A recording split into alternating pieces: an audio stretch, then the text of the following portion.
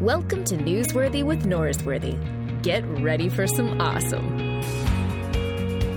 All right, friends, welcome back to the show. Today we have our old buddy, AJ Swoboda, from the land of hippies and coffee, Portland. Welcome. Hey, it's delightful to be with you today. It is. I don't know what it is about you, AJ, Dr. AJ Swoboda, but I feel like you bring out a lot of sarcasm in me. Do you have that effect on a lot of people, or do you think it's just me? You know, wisdom is proved right by all her children. I suspect that you know sarcasm because, Luke, it lives in you. It's in your bones. It's interesting, sarcasm. Do you know what sarcasm actually means? What does it mean, Dr. Swoboda? Sarcasm, sarx, flesh, asm, ripping. It literally means flesh ripping. Really? It means flesh ripping. Really? That's weird because whenever Paul uses the word sarx, it's always in a negative connotation. I think it should be somachasm because it's more like body rich, like it's multiplying the body with laughter and joy. That's how I understand sarcasm. Do you think? No? I think that there are moments in my life where I'm sarcastic, and there are moments when I'm not. But I think Jesus loves me all the same. Good. Well, this is a very awkward beginning to this podcast. I'm willing to continue, but it's awkward. No, this is not the most awkward beginning to a podcast. Even you and I have done. This is normal. I think this is good. Okay. So last time we talked, we were talking about your previous book. Remind me the title of that one? It was called A Glorious Dark. A Glorious Dark, exactly. And so in A Glorious Dark, you make a reference to like how to determine the will of God, and it was some enlightening stuff in there. It was really good. I really did like it. You mentioned, though, when you got married to your wife, you never heard the voice of God. And then in this book, you make a reference that a Christian grows most when they're stuck in prison, and you say a family can be our prison cell. And so putting those two things together, I'm just wondering, like, are you still married? Like, how's the marriage doing? Yeah, that's a hard-hitting question, Luke. You've clearly done your homework. My marriage is doing quite well. Thanks for asking. With reference to my previous book, The Will of God, and this current book, which thanks for bringing up my current book, the book called The Dusty Ones. Oh, we'll get to the Dusty Ones. And it's about wandering and how important wandering Okay. is. We'll get to the Dusty Ones. My marriage is doing quite well. I've been married now for 12 years, and I'm thankful for my wife and my 4-year-old child and my 3 emotionally unstable chickens. I'm thankful for all of them, and they are a gift from God to me. When you live in Portland, is there a requirement for how many chickens you're supposed to have? Because having 3 chickens seems like it's required. True, false? You aren't required to have chickens, but you are not allowed to eat chickens unless they've been named. So they have to have some kind of identity. And you are not allowed to have more than 3 chickens, but nobody really respects those kinds of commitments. We all kind of do whatever we want to do. Now, I notice a sign behind you that says, "Keep Austin weird." Yes. Is that true? Okay. You know, Portland, we stole that from you. We have the Keep Portland Weird thing here. You know that, right? Yeah. That's it's interesting. Portland, that's the kind of authenticity that Portland has. We're keeping it weird the way Austin is. We're stealing. Our weirdness is plagiarized weirdness. Yeah, it's weird to say authentic when you clearly just acknowledge that you ripped off a slogan from a different town. It is odd. We are weird like everyone else. Yeah. Well, that's true. I mean, obviously Portlandia is pretty much an excellent biopic on what life in your town is like. And so weird is a very fitting descriptor for you. Yep. It's funny to me, whenever somebody describes a Roman Catholic, they always describe themselves, a Roman Catholic is devout, and a Southern Baptist as staunch. Those are like the descriptors that people can. And whenever somebody describes Portland, the word weird comes up. But I don't suspect that we are as weird as we wished we were. Why do you think your town wants to be so weird? What does it say about the people who live there? Well, if you're actually asking me a serious question, I think that there is almost a theological commitment to not conforming, a non-conform. We do everything we can do to not fit in the mold of what has been expected of us, which is probably why Christianity, evangelical Christianity, really struggles in a place like Portland, because it does describe a way of understanding truth that we are called to fit into, that we can't fit it into our own life. I think there's two narratives going on. There's a narrative that says, right, truth is within ourselves and our job is to self-discover, which I would say is kind of the Portland understanding of truth. Truth is within you, find it. And then there's kind of the Christian understanding, which says truth is beyond you, and it's your job to integrate your life into that truth. And so in a lot of sense, it does become about conformity. And I think Portland rejects any notions of conformity other than the ones it's created for itself. Interesting. Good to know. So it does want to fit in the mold. That makes sense. I want to put you in the mold of a Calvinist, but I don't know, like you made a comment in the book about, universalism and Calvinism, how they both kind of rub you the wrong way. But I know you're Foursquare, like that's your theological tradition that you come from. I'm a Christian who happens to be in Foursquare, yes. Excuse me. Well, I am a podcaster who happens to be in my office right now. Do you think it'd be fair for me to put you in that mold? Am I allowed to do that? Because in my head, you are. I don't know what mold you're talking about. As in terms of Foursquare? No, the Calvinism thing. Oh, yeah. In my book, I talk about this theme of God's complete willingness in the Bible to let human beings be idiots. It shocks me from the beginning of the Bible to the very end. God's total willingness to let us just jack up our own lives and the world. It seems to be this theme that comes up over and over and over again. And there is no, in my opinion, I don't think that there's a way around this idea that God seems to allow us to, if we want to completely destroy our lives, but also gives us this call to come and follow him. And I think anything that undermines this call of God on people to come to him, which dear friends are Calvinists who would say that ultimately it is not an act of one's will to come to the living God. In the same way that a universalist would say that it's not that one is forced into a love of God. And I think both don't take into account the seriousness of this life that God has called us to live into. So whatever mold you want to put me in, I don't really care. I love Jesus and I love the Bible, but I think that we're all called by him to come and love him as we are, as from wherever we are. So I'll take that as a no, which is good. You're asking me if I'm a Calvinist. I am a Christian. I love John Calvin. I've read John Calvin for 2 decades. Calvin has been manipulated in many respects by a lot of people, but so has Arminius. Yep, not as much as Servetus was manipulated, though, let's be honest. Because he was killed. Zing! Yes. Okay, now, let's talk about the book. It's entitled The Dusty Ones, which you connect to a Hebrew word say the Hebrew word for us. The word is hapiru. Yeah, there we go. Meaning dusty ones, and which is referred to the Israelites, correct? Mm-hmm. Okay. Yep. Now, it's believed that the word hapiru and the word Hebrew are actually connected. They're connected. Now, Israelites were also known as the ones who would wrestle with God. And let me tell you a story. There was a guy that I wrestled with in my high school wrestling team. His name was Dusty. His last name was Lane, Dusty Lane. Do you want to know what he lived on? His house was right off a dusty lane. That's a true story. None of that is sarcastic, 100% honest. Mm-hmm. Mm-hmm.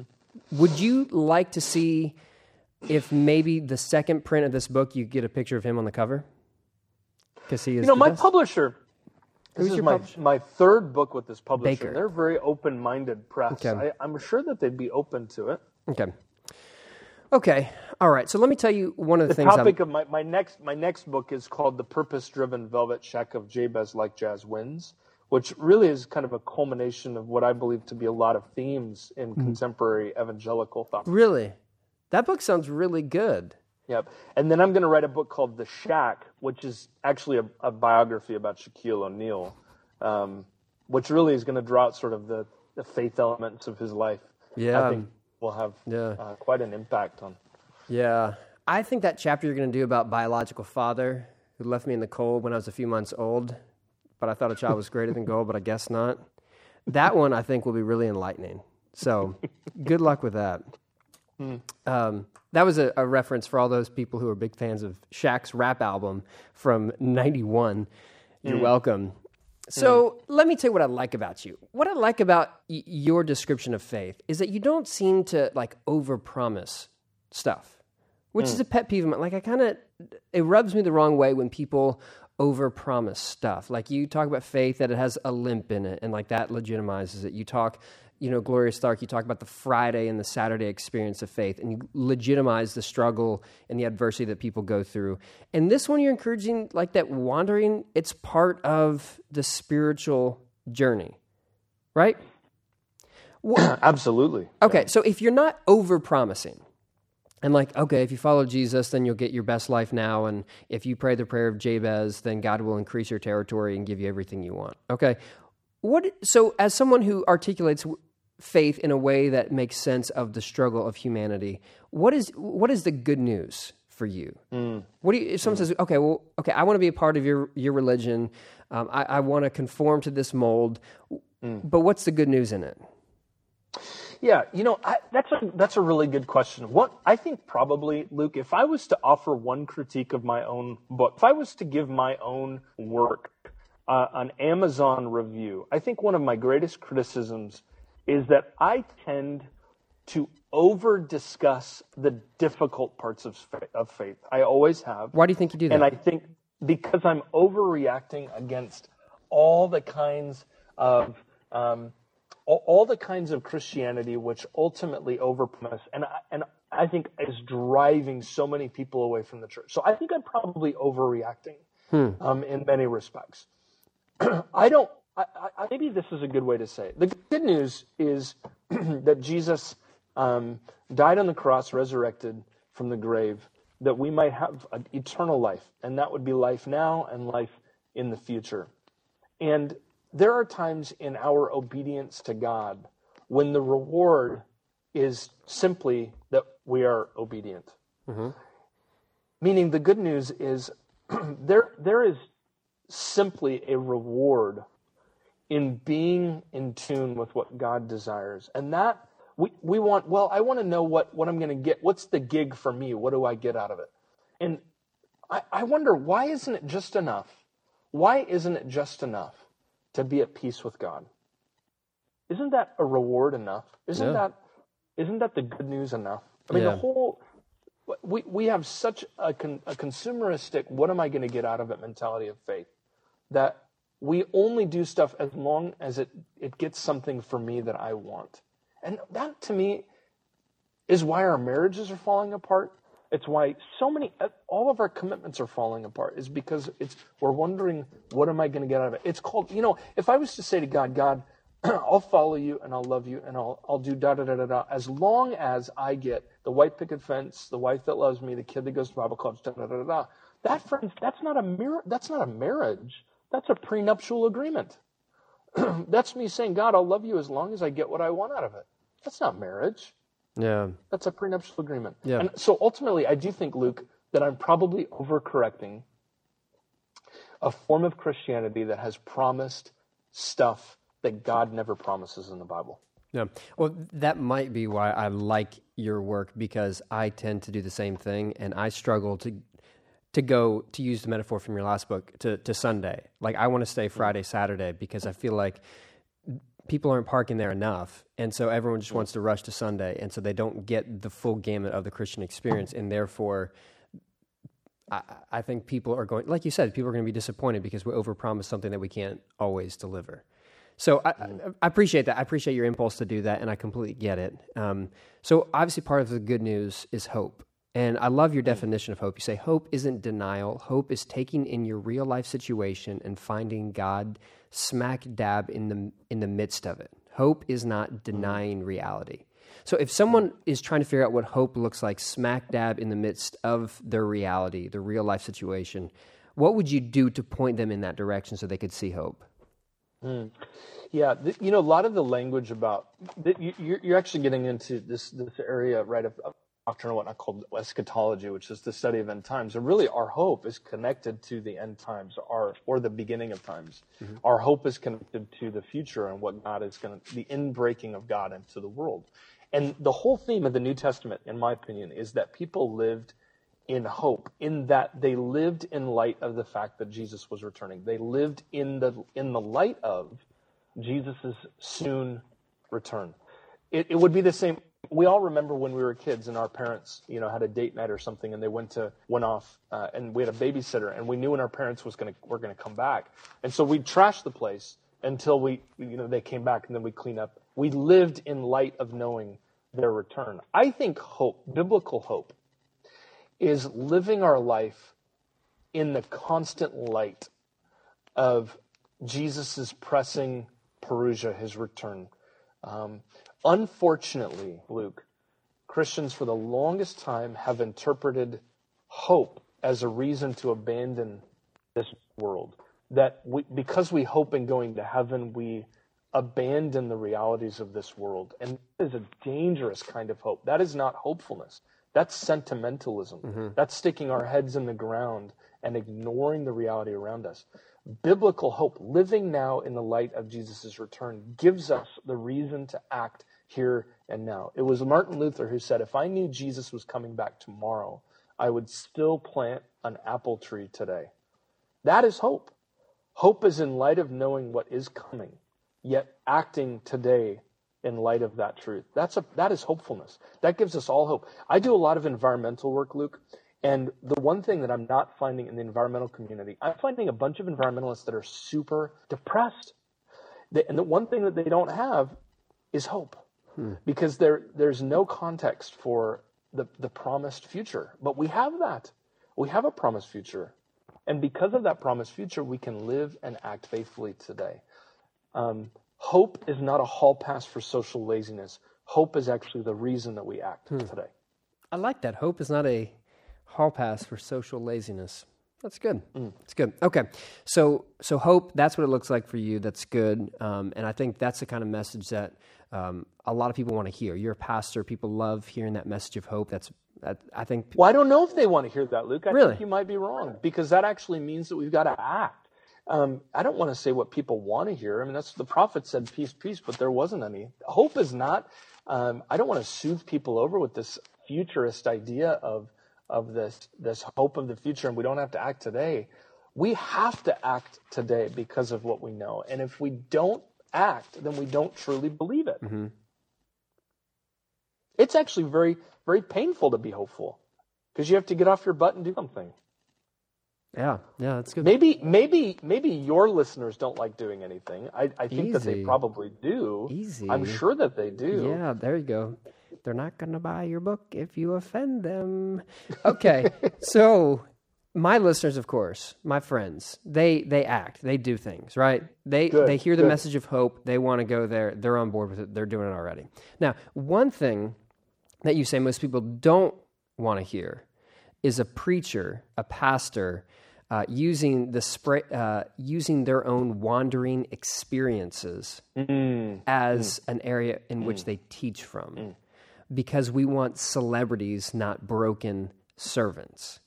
Okay, so why do you think people don't want to hear their leader getting up and hearing from him or her talk about their wandering experiences? Mm-hmm. Well, there's probably two responses to that.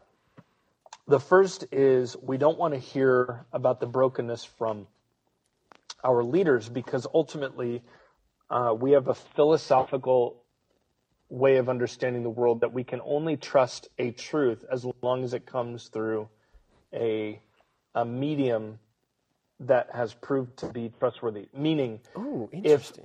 If I'm pastored by somebody and that pastor makes a moral decision that undermines their ministry, then we question everything that they said, which is really interesting. The Bible doesn't actually allow us to do that because the Bible, every hero in the Bible were morally the most corrupt and broken people in the world. And there's no religious book in the world that's more honest about the downfalls of its heroes than the Bible.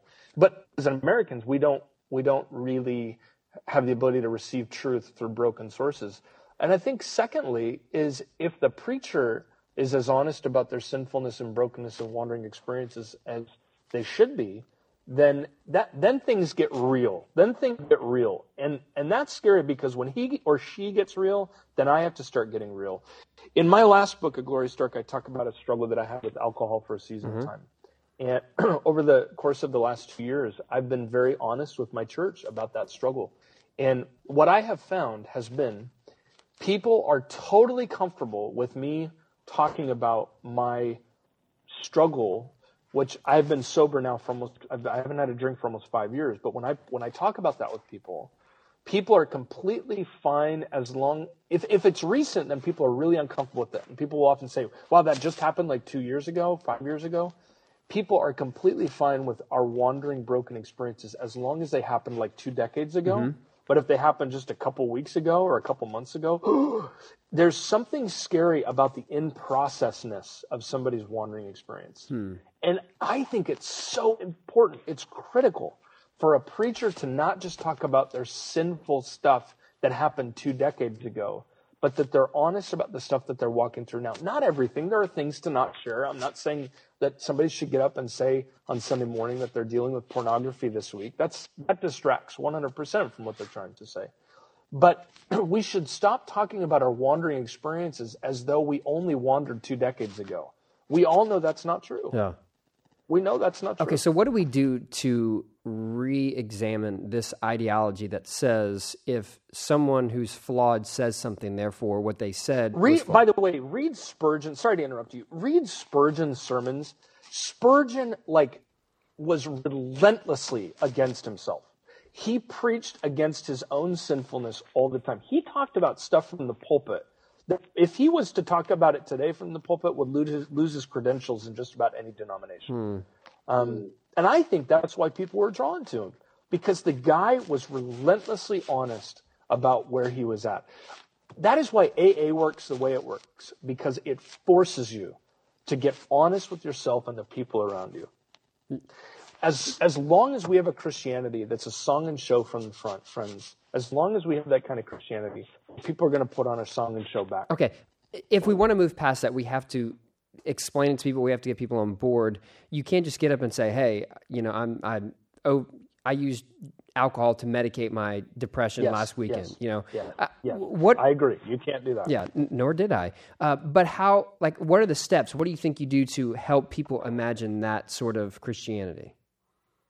I think every well, I may get complete pushback from this, but I think every preacher, every pastor needs a counselor or needs a spiritual director. I agree with that. I couldn't survive without them. That is the first step to honesty, is having a safe place with somebody else who loves Jesus to be able to talk about what's really going on in your life. So the theory is if you're a pastor and you're not practicing this yourself, then you can't do it on the stage. Yep. And Eugene Peterson has this section in one of his books, Under the Unpredictable Plan, where he says the greatest hypocrisy of the evangelical world is that we have evangelical pastors who demand that everyone follows, but they themselves are unwilling to follow. And for us to demand a church to follow us, but us being willing to be accountable to somebody else, friends, is total hypocrisy. That's good. Yeah, everyone who listens to this more than one time has probably heard me talk about how much I think it's important to have a counselor, therapist, spiritual director, someone like that, and it's been helpful for me. And one of the things you say is that this whole like celebrity Christianity thing, it's not just people in the seats' fault, it's everyone's fault. Like we're all somewhat complicit in this. And one of the ways I think people on the stage are complicit is the way that we tell our stories. And you touched on something that is a big hang-up for me, is you say, when I am the hero in every story I tell, I am most certainly proclaiming a false gospel. And I have a huge hang-up on telling a story in which I'm the hero on the stage. And great point. You have to be the hero sometime. I mean, it's okay to be a hero every once in a while. But when every one of our stories is about our own heroic acts, that's very problematic. My friend Tony Kriz, famously known as Tony the Beat Poet, who lives here in Portland, he relentlessly beats this into my mind, a preacher. And that, if every one of my stories makes me out to be the hero, then I am preaching the false Messiah. And I think that is fundamentally core to being a good storyteller, is that we know how to tell stories where we're actually the ones that don't of the heroes, that other people play the role of the protagonist. If we're always the protagonist, man, that is the ultimate antagonism to the gospel. Yeah, no, I completely agree. It creates this celebrity culture in which every time you hear that story, you start to think, oh, they're just like that off the stage.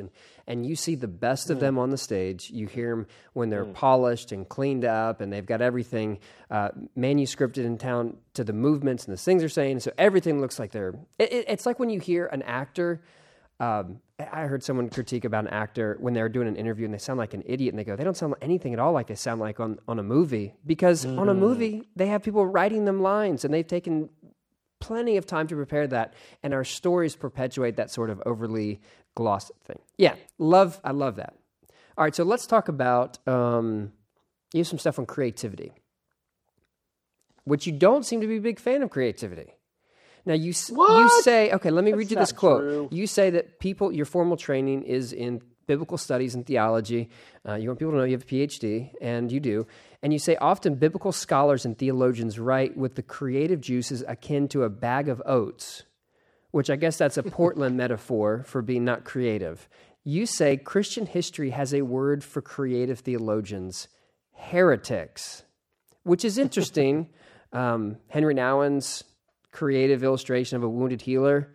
I don't know if that makes him a heretic. Your Lord and Savior John Piper. That's an illustration, brother. That's not a new truth. Let me finish. When your Lord and Savior John Piper, when he's not encouraging women to stay in abusive relationships and get smacked around for the gospel, he's encouraging Christian hedonism.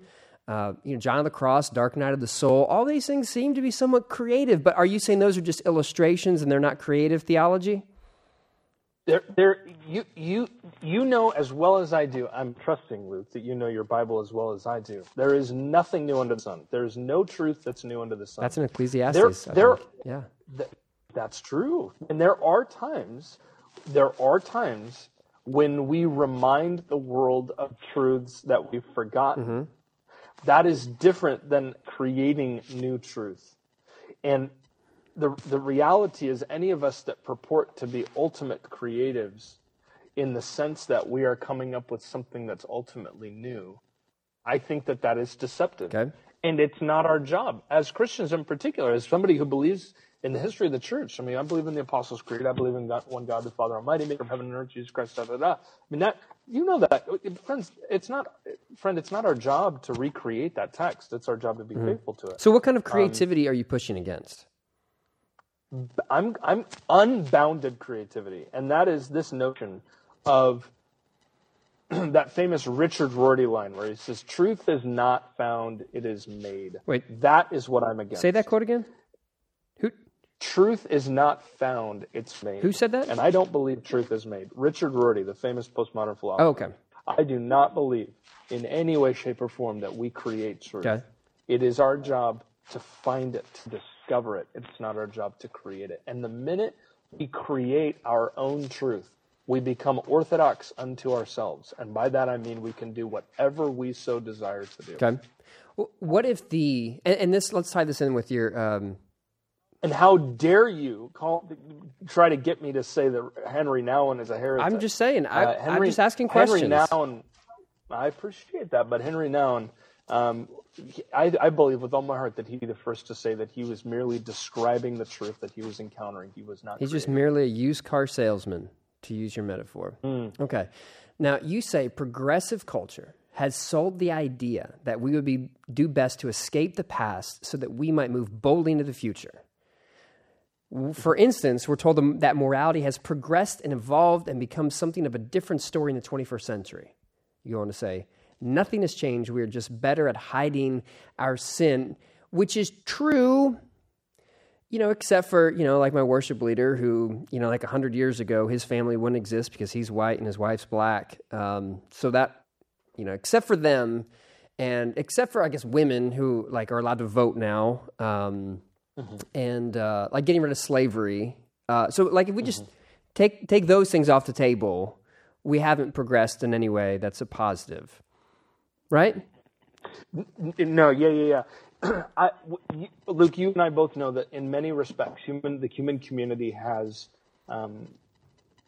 progressed in ways that honor God and honor the image of God. The fact that women can vote, the fact that slavery no longer exists as an institution in America, I celebrate. But we use that as a way to pat ourselves on the back to suggest that slavery no longer exists, when in reality, slavery is more prominent in our world today by virtue of the world capitalistic, the sort of globalized world has created a whole new context where slavery continues to exist in an even bigger way than it ever has, in my opinion. But before, I mean, it's just morphed. We've tricked ourselves into thinking that we've eradicated the darkness of this world, when anything but. We still have as much abuse and marginalization of women in our world today. It's just, in my opinion, it's just changed its shape and its mold. So Teilhard de Chardin's stuff about the world's being pulled forward and that like the universe is progressing. We have this omega point that we're going towards. It sounds like you would disagree with that idea and say that nothing has changed. We're not progressing. We're not improving. It's just rearranged. In a sense, I would say the notion that it's the 21st century, therefore we've somehow, way, shape, or form have arrived, is complete hubris. We have as much darkness in the world as we have ever had. There's a great philosopher at Princeton, Diogenes Allen. He wrote a book called Quest. And in it, he talks about how in the Enlightenment period, that even that phrase that we are enlightened, that light is within us, that we have arrived in some way, shape, or form. He talks about how that completely ignores the fact that Jesus called himself the light of the world. How so? I do believe, because we ultimately believe that we have become the lights of the world. And that goes flat in the face of the good news of Jesus. Doesn't Jesus say that you are the light of the world? Like, don't hide it under a bushel. No, I'm going to let it shine. Yeah, so Luke, I'm really curious. Do you have a theology of depravity? Do you have a theology of sin? Yeah. Here's the thing. I think we're called to be the light of the world. I'm just responding to that. I don't think that we actually are progressed in a better sense now than we were decades before. I think that people look at those things and say there are things that are better now than they were. I agree with that. Without question, absolutely. But I would say that it's just masked differently, and it's just the same content in a different package. And I think your example about work conditions in third world countries and the fact that you have a shirt that you paid $4 for because someone else. We're all slave owners. Yeah. Absolutely. If I shop, there are 100 stores at the mall right now that if I bought their clothes, I'm in a sense. Yeah. No. I'm not. I'm not critiquing that idea at all. I think that that's actually true, and I struggle with this idea that that things are getting better. I tend to think that is kind of like the postmodern experience. Like, hey, we progress so much, and then we dropped atomic bombs, and there's still the Holocaust. Like, we're really not better. So I struggle with that too. But I don't know if I want to say. Yeah, I just think you have to hold those things in tension because obviously there are people who are better off now than they were before. Now.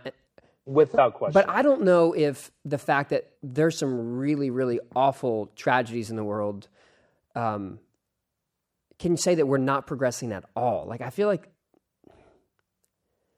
I don't know. I feel like I hold those in tension. Like I don't have an answer for it. So I don't want to say that things are all better. There is a societal, without question, there is a societal improvement in many respects. Do not mishear me. There's a great little book by a Jewish scholar named Simon Shemaz, The Landscape and Memory. Have you heard of this book? Wonderful little book on the greatest environmental movement in history. He describes this movement which had started recycling. They got their kids out into the forest. They took care of their landscape more than anybody else. They were one of the first green in the modern period, green people. And it's completely heartbreaking. Simon Shemaz talks about how it was the Third Reich. I mean, they were one of the very first environmentally friendly movements in the world. Now we can go, okay, what is environmentalism and care for creation and improvement? Absolutely. But the ones who did it perpetrated great evil and atrocity on the world. And you can say to me, yes, the world's improved. It's improved. Don't get me wrong. But the heart of who we are is still as dark as it has ever been.